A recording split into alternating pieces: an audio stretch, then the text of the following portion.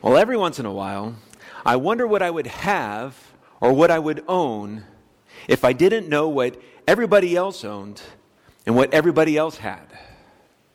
And I wonder sometimes how much influence what you have has on what I have. And I also wonder sometimes what I would want if I didn't know what everybody else already had. Sometimes I wonder how much more money I would have saved if I didn't know what you spent yours on, and if I didn't know what everybody else has spent their money on. And then sometimes, in the deep recesses of my soul, I wonder how much more money I would have given away to people who have less than I have if I didn't know what the people who have more than I have had. My problem is that I know too much. And I know too much about what others have and too much about what they have that I don't. And the interesting thing is, this information makes me dangerously discontent. In fact, this information has the potential to take me off a cliff on one side or into a wall on the other side. It lures me toward the edge of financial ruin. It lures me toward the edge of too much credit card debt or bad decisions or bad purchases. I wasted money.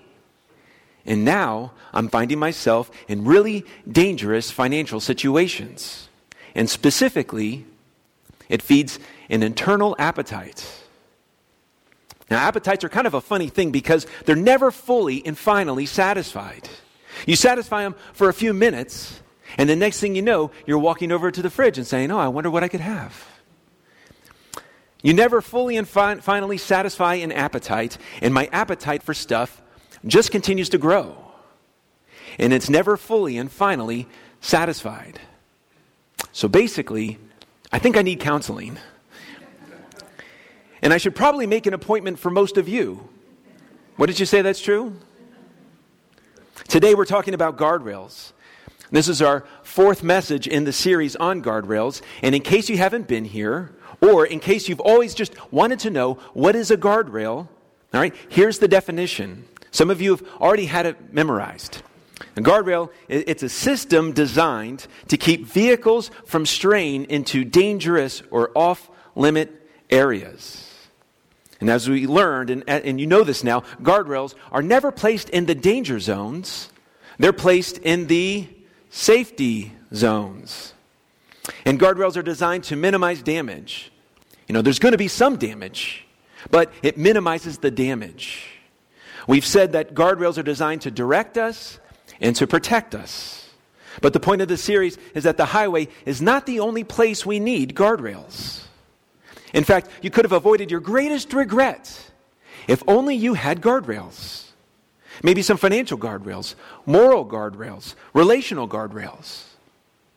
Maybe some guardrails in your marriage or in your job or in your school. When we talk about guardrails in this capacity, we're talking about personal rules of behavior or personal standards of behavior.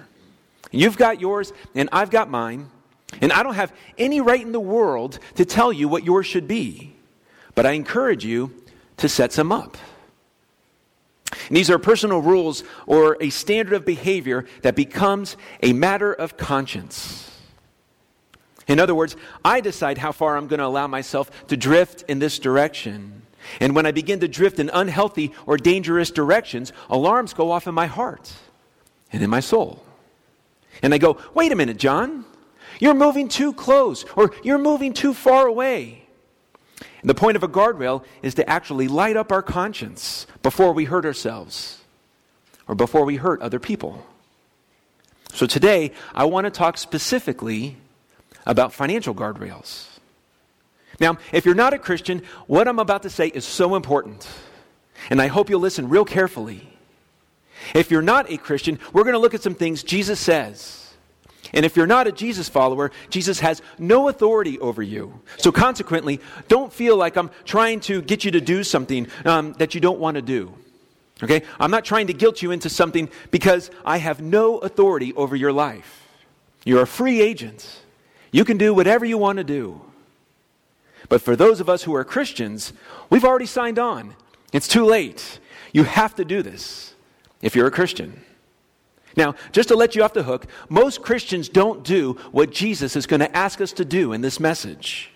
You're in the majority, but you may be in danger. This is so interesting. As a pastor and as someone who works with church people all over the country, when people come in with challenges in their lives, or when they want to talk about their kids, or something that is kind of dark and they're a little afraid, and maybe they've never told anybody before, do you know that in most of those instances, it has something to do with either sex or money? But the fascinating thing is this. Those are the two areas of New Testament teaching from Jesus and his apostles that are most disregarded. They are the two areas, sex and money, where people have the greatest inclination to say, yeah, I don't want to listen to that. And that's why what we're going to talk about today is so important. And yet there's something potentially on the inside of you that's going to want to stiff arm it. And I understand that, especially if you're not a religious person, because the word on the street is, church is against sex, and the church just wants my money. That's kind of our reputation. Now, a couple weeks ago, if you were here, you may recall that Amber spent a lot of time talking about sex. Now, that's great for me at home, okay? A little awkward at church. One of the things she made clear was that the church is not against sex, okay? God is not against sex. God created that. And when it comes to money, the church doesn't need your money. And the church doesn't want your money. Or the church shouldn't, because here's the deal. Jesus didn't want your money, doesn't need your money either. But we're going to discover that Jesus wants something for you as it relates to your money. And any good church that's trying to organize itself around the teachings of Jesus wants something for you as it relates to your money. They don't just want your money. Now, when I say financial guardrails, I'm not talking about how to stay out of debt. Okay, there's a lot of programs to help out with that. And this isn't about how to avoid bankruptcy either. And that's a good thing to avoid, but this isn't about that. This is talking about something much, much deeper. In fact, you could be completely out of debt. You could have lots and lots of money in the bank and still be in a ditch financially. You could have your house paid off, your cars paid off. You could have your kids' college fund fully supplied. You could be golden financially. And according to Jesus, you could still run your financial car off the road and put it in a ditch.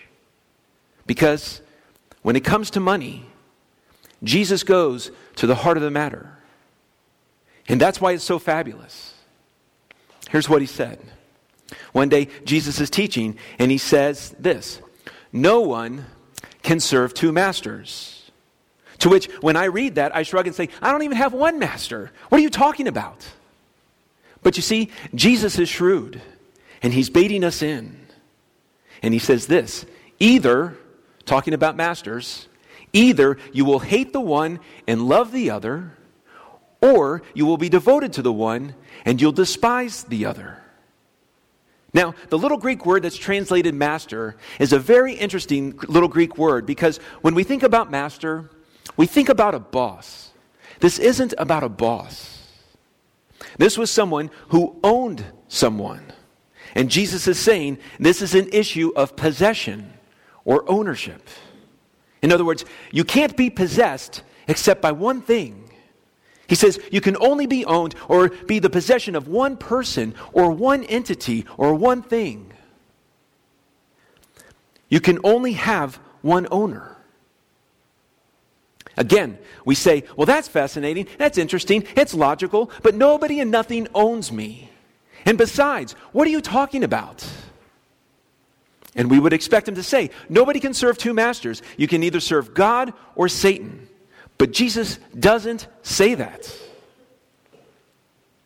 Because Jesus is shrewd. He's the smartest person to have ever lived. And here's what he says. He says, you cannot serve God and money or God and wealth. In fact, the little Greek word can mean stuff. You can't serve God and your stuff. You can't serve God and money. Now this is so fascinating because where he goes from here underscores the most important point. Here's what Jesus is saying. The primary issue regarding money for Jesus isn't the money. The primary issue when it comes to money is mastery, control, ownership. The question that Jesus wonders about as it relates to our personal lives is this: do we have money, or does money have us? Do we own it, or does it own us? Do we possess and use it, or does it possess and use us? And the reason we need financial guardrails is that money and what money promises is the chief competitor for your heart and my heart. Money and what money promises is the number one competitor for ownership over my heart with God. And without guardrails of some sort, you may never declare bankruptcy. You may never have overwhelming credit card debts. You may be so good with your money, you may need to be the person who teaches about money at this church. But his point is simply this: without guardrails, you're either going to veer off the cliff of consumption, or you're going to wreck your financial future into the wall of hoarding. One is unbridled desire. Consume, consume, consume, upgrade, upgrade, upgrade. The other is unbridled fear. What if I don't have enough? What if we don't have enough? And the root cause for both of these is the same thing. And it's a word that we really don't like. It's a word that we can't see in the mirror. And it's the word greed. Andy Stanley is a pastor of a church in Atlanta, and he defined greed as this. He says, greed is the assumption that it's all for my consumption. Greed is the assumption that it's all for my consumption. So what is greed? Greed isn't mysterious. Greed isn't some miserly guy counting his gold in some secret vault as he plans to spend it all on himself. We sort of relegate greed to someone we don't know or someone we won't be. But greed is simply the assumption that if it's placed in my hands, it's for me. If it's in my checking account, it's for me. If it goes into my 401k, it's for me. If it's part of my paycheck or my bonus, it's for me. If it's part of my inheritance, it's for me. If I win the lottery, obviously it was God's will. What are the odds of that? It's for me. It's the assumption that it's all for my consumption.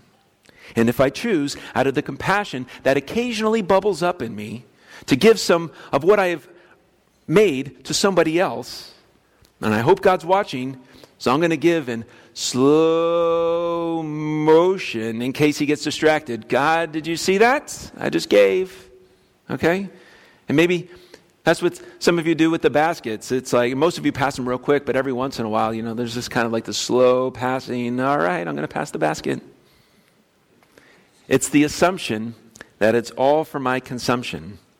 It's consume now, spending. Consume later, hoarding. Consume now, it's for me, spend. Consume later, it's because I'm a hoarder. Either way, it's for me now, it's for me later. And here's the tragedy. And you've probably never thought about it this way, because who has time to think about this stuff? Okay? But when you live that way, whether you're a Christian or not, you are living as if there is no God. You are living as if all there is to this life is this life. When Solomon wrote the book of Ecclesiastes, his whole point was, if all there is to this life is this life, that's why Ecclesiastes is so hard for us to understand.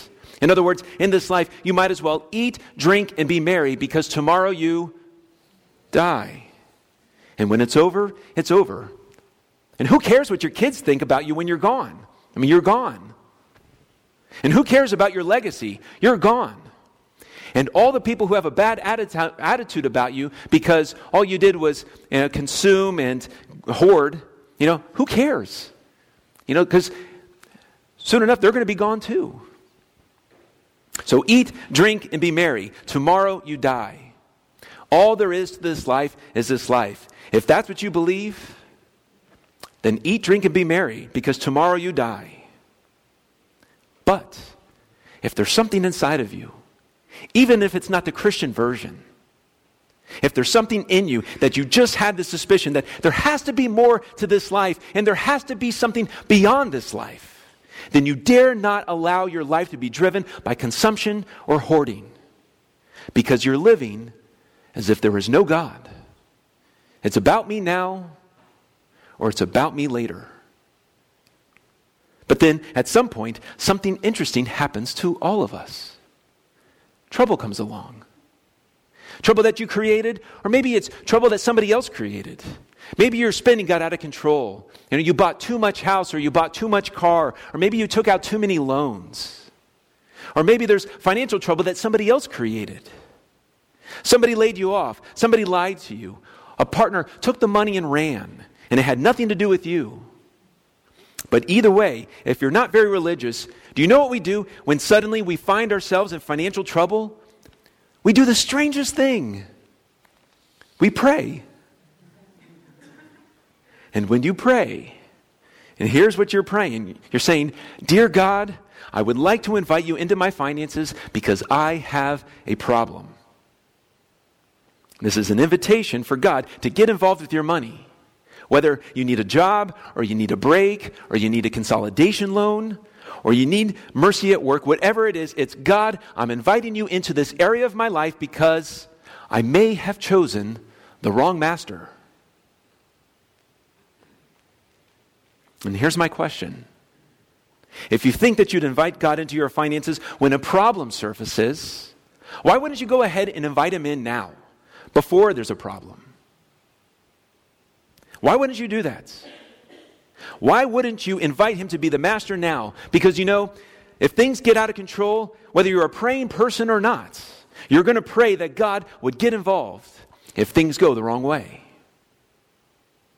The guardrail against greed, the way that you invite God in now before there's a tragedy, the way that you set yourself up for success, whether you have a lot of money or a little bit of money, the way that you do that is by reprioritizing.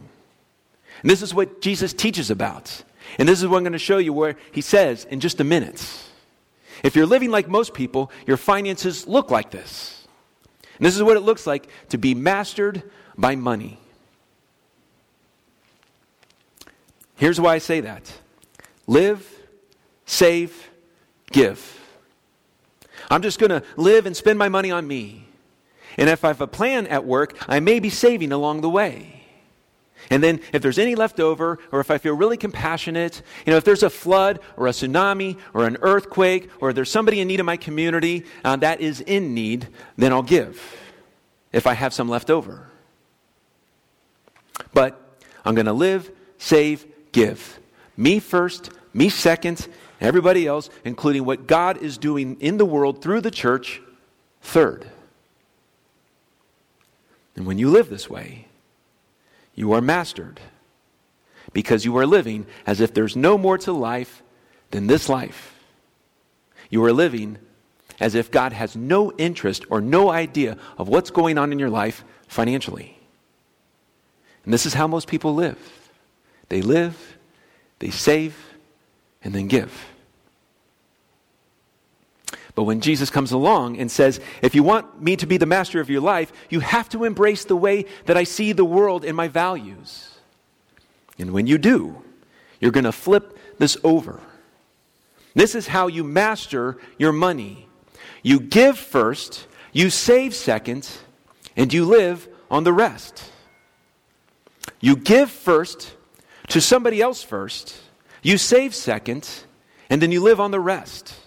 Now, whether you're a Christian or not, whether you ever give any money to this church or not, I'm telling you, you do this, and you will send me a thank you note later. I'm just telling you, this works, and this came from Jesus. Amber and I have some experience with this. When our kids were old enough to understand, we put 3 jars in their room, and I brought them here today. Okay? And we label these 3 jars: give, save, and spend. And we taught the kids as soon as they could understand, when you do chores or when you have a birthday or when your grandparents come over, because grandparents usually like to spoil the kids, you're going to get some money. But whenever you get money, we want you to put 10% in give, 10% in save, and then the rest is your money. You can do whatever you want to do with it. Now here's my question to you.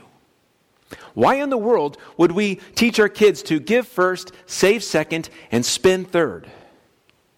Is it because we wanted to deny their every hope and desire? No. Despite what they may think. That's no. It's because we didn't want our kids to be mastered by money. Because I know where that leads. We all know, to some extent, where that leads. This is the key to financial independence. Independence from the belief that life equals stuff. People who live as if life equals stuff live as if there is no God. And here's the thing. Come on. No matter what you have, there's always some level of discontent. There's no amount of stuff that makes you completely content. But why? Because it's an appetite. And when you're driven by your appetite, unhealthy things happen. And let me just tell you, most of you are going to run out of time before you run out of stuff. You know what that means? It means you've lived life as if it was stuff. And it's not. Your life is time. Your stuff is your stuff. Why would you live as if life is stuff? And why would you allow your stuff to master you and control you? And we didn't want our kids to grow up that way. We didn't want them growing up thinking that way. Because that it results in financial independence. In the sense that it's independence from a lifestyle that relegates God to emergencies. God, you stay over there in the corner, and if I need you, I'll get you. I didn't want my kids living that way. I want to invite them to invite God into every area of their life, including the financial part of their life. Independence from this, it's really independence from a life independent of God. Independence from this is really independence from a life independent of God. That's what this habit does. This habit ensures that you don't have to live your life independent of God, because for the rest of my life and my kids' life and the rest of your life, money is going to compete for first place. And money and stuff is going to compete for your heart and for my heart. And I don't want money to win with them. And I don't want money to win with you either. But who cares what I think? Your Heavenly Father doesn't want money to win either. And I don't want my kids to grow up having to choose between money or their personal peace. I don't want them to prioritize money over their marriages or their health or over their children. I don't want them to be slaves to consumption. I want them to have stuff. I just don't want their stuff to have them. You give first, you save second, and you live on the rest. That's how you do it. Remember the words of Jesus when he said, "No one can serve 2 masters. You'll hate the one and love the other, or you'll be devoted to one and despise the other. You cannot serve both God and money." And then a few minutes later, in the same sermon, he says this. So, in light of that, don't worry saying, "What are we going to eat?" Now, we don't worry about what we're going to eat because we have refrigeration. Okay? But in the ancient world, the only thing that kept for very long was grain and wine. Everything else spoiled pretty quickly. What are we going to eat? What are we going to drink? What are we going to wear? And Jesus is saying, look, I know you think about this stuff. I know you worry about this stuff all the time. But he says, I don't want you to do that. And here's why. Because when you worry about the future, here's what you're going to do with your hands and your heart. You're going to close them. And if you're going to be my follower, you cannot live a life with closed hands and a closed heart. He says, besides that, for the pagans run after all these things. You don't want to be a pagan, do you? Now, we use the term pagan differently than how Jesus used it. A pagan in the first century was basically anybody who believed in the gods, plural, as opposed to one God. So for the Jewish people, anybody who wasn't Jewish was a pagan because they believed in many gods. And the gods could care less about people. The gods toyed with people. The gods manipulated people. So the pagans were constantly trying to bribe the gods to do their bidding. And Jesus says, look, if you worry all the time, you're living like the pagans that don't have to do and that don't care about anything for them. They don't believe that there's a personal God actually involved in their life. And this is the game changer right here. Your Heavenly Father knows what you need, that you need all that stuff. Your Heavenly Father knows that you need all that stuff. Now here's the thing. Christians, do you believe that? Jesus said it, okay? Not me. Jesus said it. And Jesus said to his audience that our Heavenly Father knows what we need. If your Heavenly Father knows what you need, do you have to worry? And Jesus says no. And I'm telling you, the moment that you wrap your heart and your belief system around the fact that God knows what you need, you have, in that moment, earned the opportunity and the right to keep your hands wide open. But, he says, but instead of worrying, instead of hoarding, instead of consuming, here's what I want you to do. Here's how you're not going to worry anymore. Here's how you're going to know that I care. Here's how you are going to know that I'm involved. But seek first, that is, reprioritize, reorder, rearrange, rethink.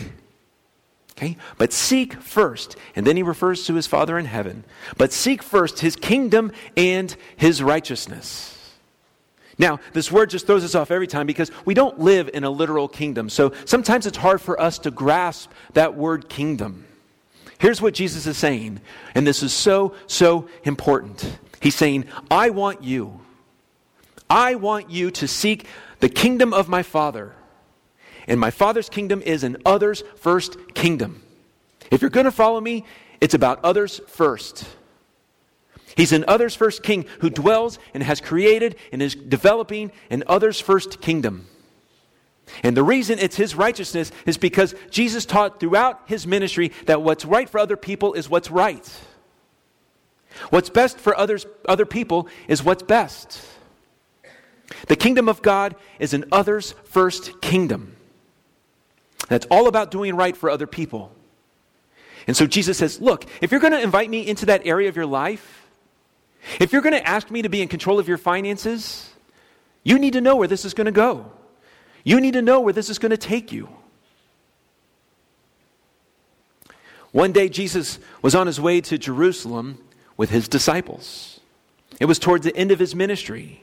All the way to Jerusalem, those guys are going along, and they don't want to go because they know that Jesus is going to get arrested, and if Jesus gets arrested, then they may get arrested too, and that's just going to make for a bad day altogether. But they're thinking, well, maybe he's not going to get arrested. Well, maybe he's going to get there and go, ta-da, and he's going to rip open his robe, and there's going to be a big M on his chest for Messiah, and he's going to take over, and he's going to run Rome off. And the Pharisees are going to say, oh my goodness, we're so sorry. What were we thinking? And Jesus is going to take the Temple Mount, and maybe that'll be the moment that we're all waiting for. And so they're having this conversation behind Jesus about, okay, so when Jesus takes his throne, when he's the new king of Israel, what about all those little thrones? Who's going to be on the left? Who's going to be on the right? Who's going to be close to the guy? So they're arguing about which of them is going to be on the left and the right, and Jesus overhears this, and he turns around and goes, all right, time out. All right, everybody, under the sycamore tree, have a seat, we got to talk. Okay, I might have made that last part up. But he has them, and he stops them on their way to Jerusalem, and this is a big, big deal. He says, okay, let's go over this one more time. My kingdom is not like those other kingdoms. He says, come on, you've been around. You know that those who are regarded as rulers over the Gentiles, they lord it over them. Just this little Greek term that means they use their power selfishly, lord it over them. It's an abusive power. He says, you know the Gentile rulers abuse their power. They leverage their power for their own benefits. And their high officials do the same thing. They exercise authority over them. And again, this is such a bland way of translating this. His point was, you know how this works in the world. Whoever gets in charge is in charge. And everybody has to do what they're told to do. And you know how this works. And they're like, yeah, we know how it works, Jesus. That's why we want to be number 2 and number 3, because you're number 1. And you know how this works. And then Jesus looks them in the eye and he says this, not so with you. Not so. You want to be a part of my kingdom? You want to be a part of my Father's kingdom? That's not how it works. Not so with you. Instead, whoever wants to become great, then you must become the servant. And whoever wants to be first must be the slave of all. You want to be great in my kingdom? You want to be great in my economy? You want to be great in the world that I'm here to create? Then don't try to get in first place. You look for a way to get in last place and serve everybody else along the way. And before they can even raise an objection, Jesus says, for even the Son of Man, talking about himself, for even the Son of Man did not come to be served, but to serve and to give his life. And they cringed when he said this, and to give his life a ransom for many. Hey guys, you think you want to be better than me? Oh, no, not you, Jesus. We're not better than you. Then get to the back of the line, because that's where I'm headed. That's why we're going to Jerusalem.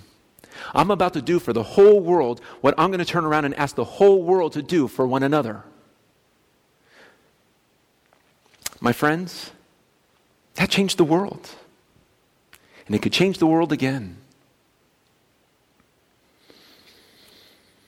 Selflessness would change everything.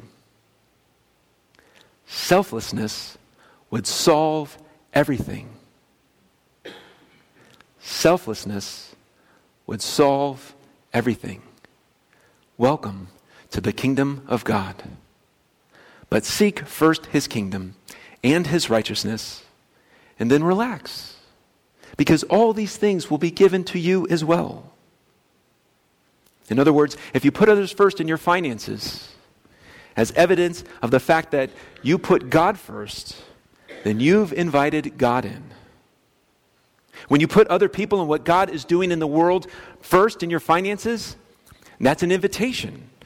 Because what you've done when you put God first is you're saying, God, you first, me second. He says, hey, that's the key to my kingdom. That's what I'm all about. Remember the most famous verse in the whole Bible? For God so loved the world that he what? That he gave his only son. That he gave, that he gave, that he gave. He says, welcome to my kingdom. He said, and I will take care of you because I know what you need.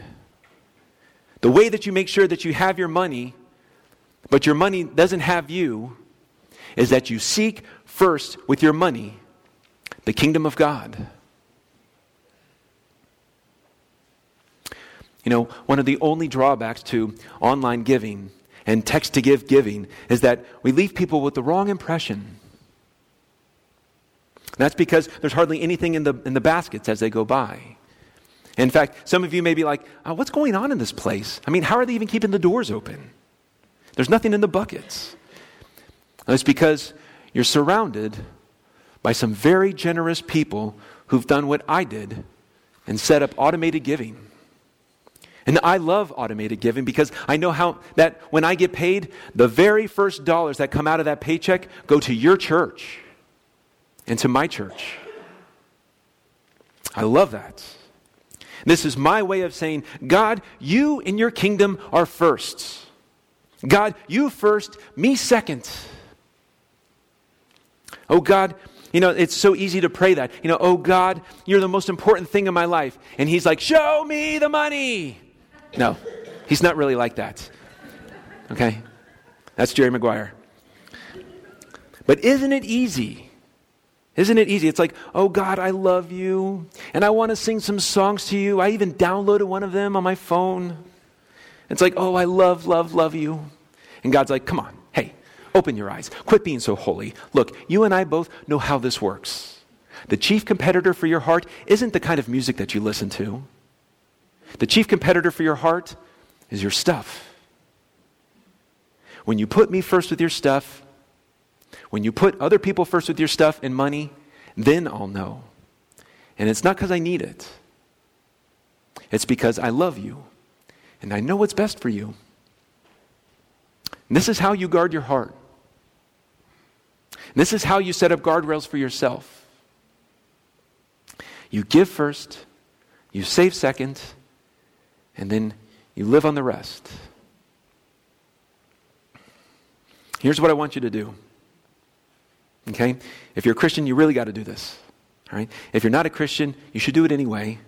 All right? And I promise you, even if you're not a Christian, 6 months from now, 12 months from now, you think that was the greatest financial decision I've ever made. You need to pick a percentage of your income ahead of time and just decide it's going away as soon as you get it in. Whatever percentage is, it doesn't need to be 10%. You don't need to jump right in at that level. If that's too big of a jump. But don't go lower than 5 because you won't even feel that effect on you. Okay? But you need to pick a percentage and give it first. And if you're a Christian, you got to fund what God's doing all over the world. And everybody should have a plan for how they plan to support their local church. Even if you don't go to church. Because one day, something's going to happen and you're going to need a church. And they're going to be there for you because somebody funded it. Everybody should have a plan for how they plan to support their local church. Pick a percentage and figure out a way to get that percentage out of your world into someone else's world before you spend the next dime. Pick 1 or 2 nonprofits, a couple charities that you love, someone that's doing stuff that's near and dear to your heart, maybe with children or foster kids or education or whatever it is. Listen, don't wait to be asked. That's what the pagans do. It is. Everybody gives when there's an emergency. Be different. Find organizations you love and start sending them money every single month, regardless of whether or not there's an emergency, regardless of whether or not they ask. And then, when there is an emergency, you'll have been there before the emergency. Don't wait to be asked. Pick a percentage of your money and decide where it's going and let it go. And then save. This is also helping people in the future because you don't want your kids or your grandkids to have to take care of you. This is a way of loving other people by preparing for your own future. And then just consume your heart out with the rest. Just live on it. And this is how you stay between the guardrails. And this is how you guard against not financial disaster. This is how you guard against greed. And that's how you ensure that you have your money, but that your money doesn't have you. Now, I can't finish a message like this without telling something to all of you. And that's this. Thank you. The reason why we're able to do what we do in this community and in this country and all over the world is because of your generosity. And I feel a little bit like when I preach this kind of a message that I'm preaching to the choir because so many of you get this. And I don't want to sound ungrateful because so many of you were either raised to do this or you took a chance and a few years ago you became a percentage giver. And I want to say thank you, thank you, thank you. Thank you for those of you who are doing automated giving as well. Your automated giving, like my family does, is what allows us to plan better and stay within the budget for the next year. And if you're not doing automated giving, I want to invite you to discuss it as a family and consider starting this month. Last thing on generosity. Our benevolence fund is down to zero. This is the fund that's used to help people who are truly in need. And just this past week, we got word of a family that is living in a tent at El Dorado Lake. This is a dad and a mom and 2 kids living in a tent in freezing temperatures. And we'd like to help cover some of their expenses. But we need your help first. And there's a basket in the back of the sanctuary. And I'd like to invite you to consider giving before you leave today. And this is not a part of your regular offering. Okay? This is above and beyond. By contributing to our benevolence fund, you are seeking first someone else's welfare above your own. And this, my friends, is what the kingdom of God is all about. So thank you in advance for your generosity. Let's pray.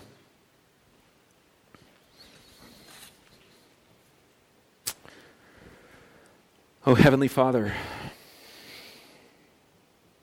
this is not an easy topic to talk about. It's the one we're most likely to stiff-arm. But part of your will for us is to set up guardrails with our finances. Would you help us guard against greed? Would you help us to live with open hands and open hearts? Would you help us to dwell in your others first kingdom? God, your kingdom come, your will be done on earth as it is in heaven. Thank you for your generous grace, your love, and your provision in our lives. And it's in Jesus' name we pray. Amen. At this time, I would like to invite our ushers forward as we prepare for our offering.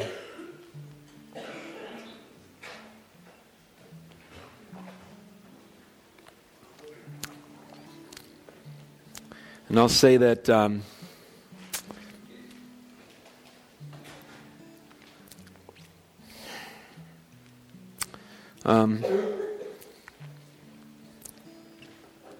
gosh. Oh, man. It's been a rough last few weeks. I've had a rough time, and you don't know anything about that, and it's okay. I felt really convicted as I prepared the message for today.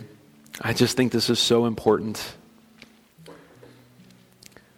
And I can say that ordering your finances and an others first kingdom is one of the best things that I've done for my family and for other people. And I really hope that you take some time to consider doing the same. This is all out of an act of worship with God. Like I said, I mean, the church doesn't need your money. This is ordering your life in a way that will change it. And I've experienced that, and I know that to be true. And I want the same for you. And so I hope you consider doing that. Let's pray one more time. Oh God, I thank you so much for the work that you are doing in the midst of this church, in the midst of our lives.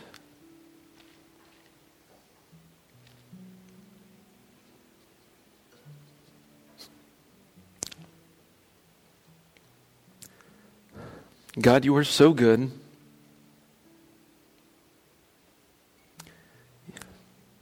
You provide in such powerful ways, unexpected ways. God, we don't want to take that for granted. Help us to live lives with open hands and open hearts. We love you. Amen.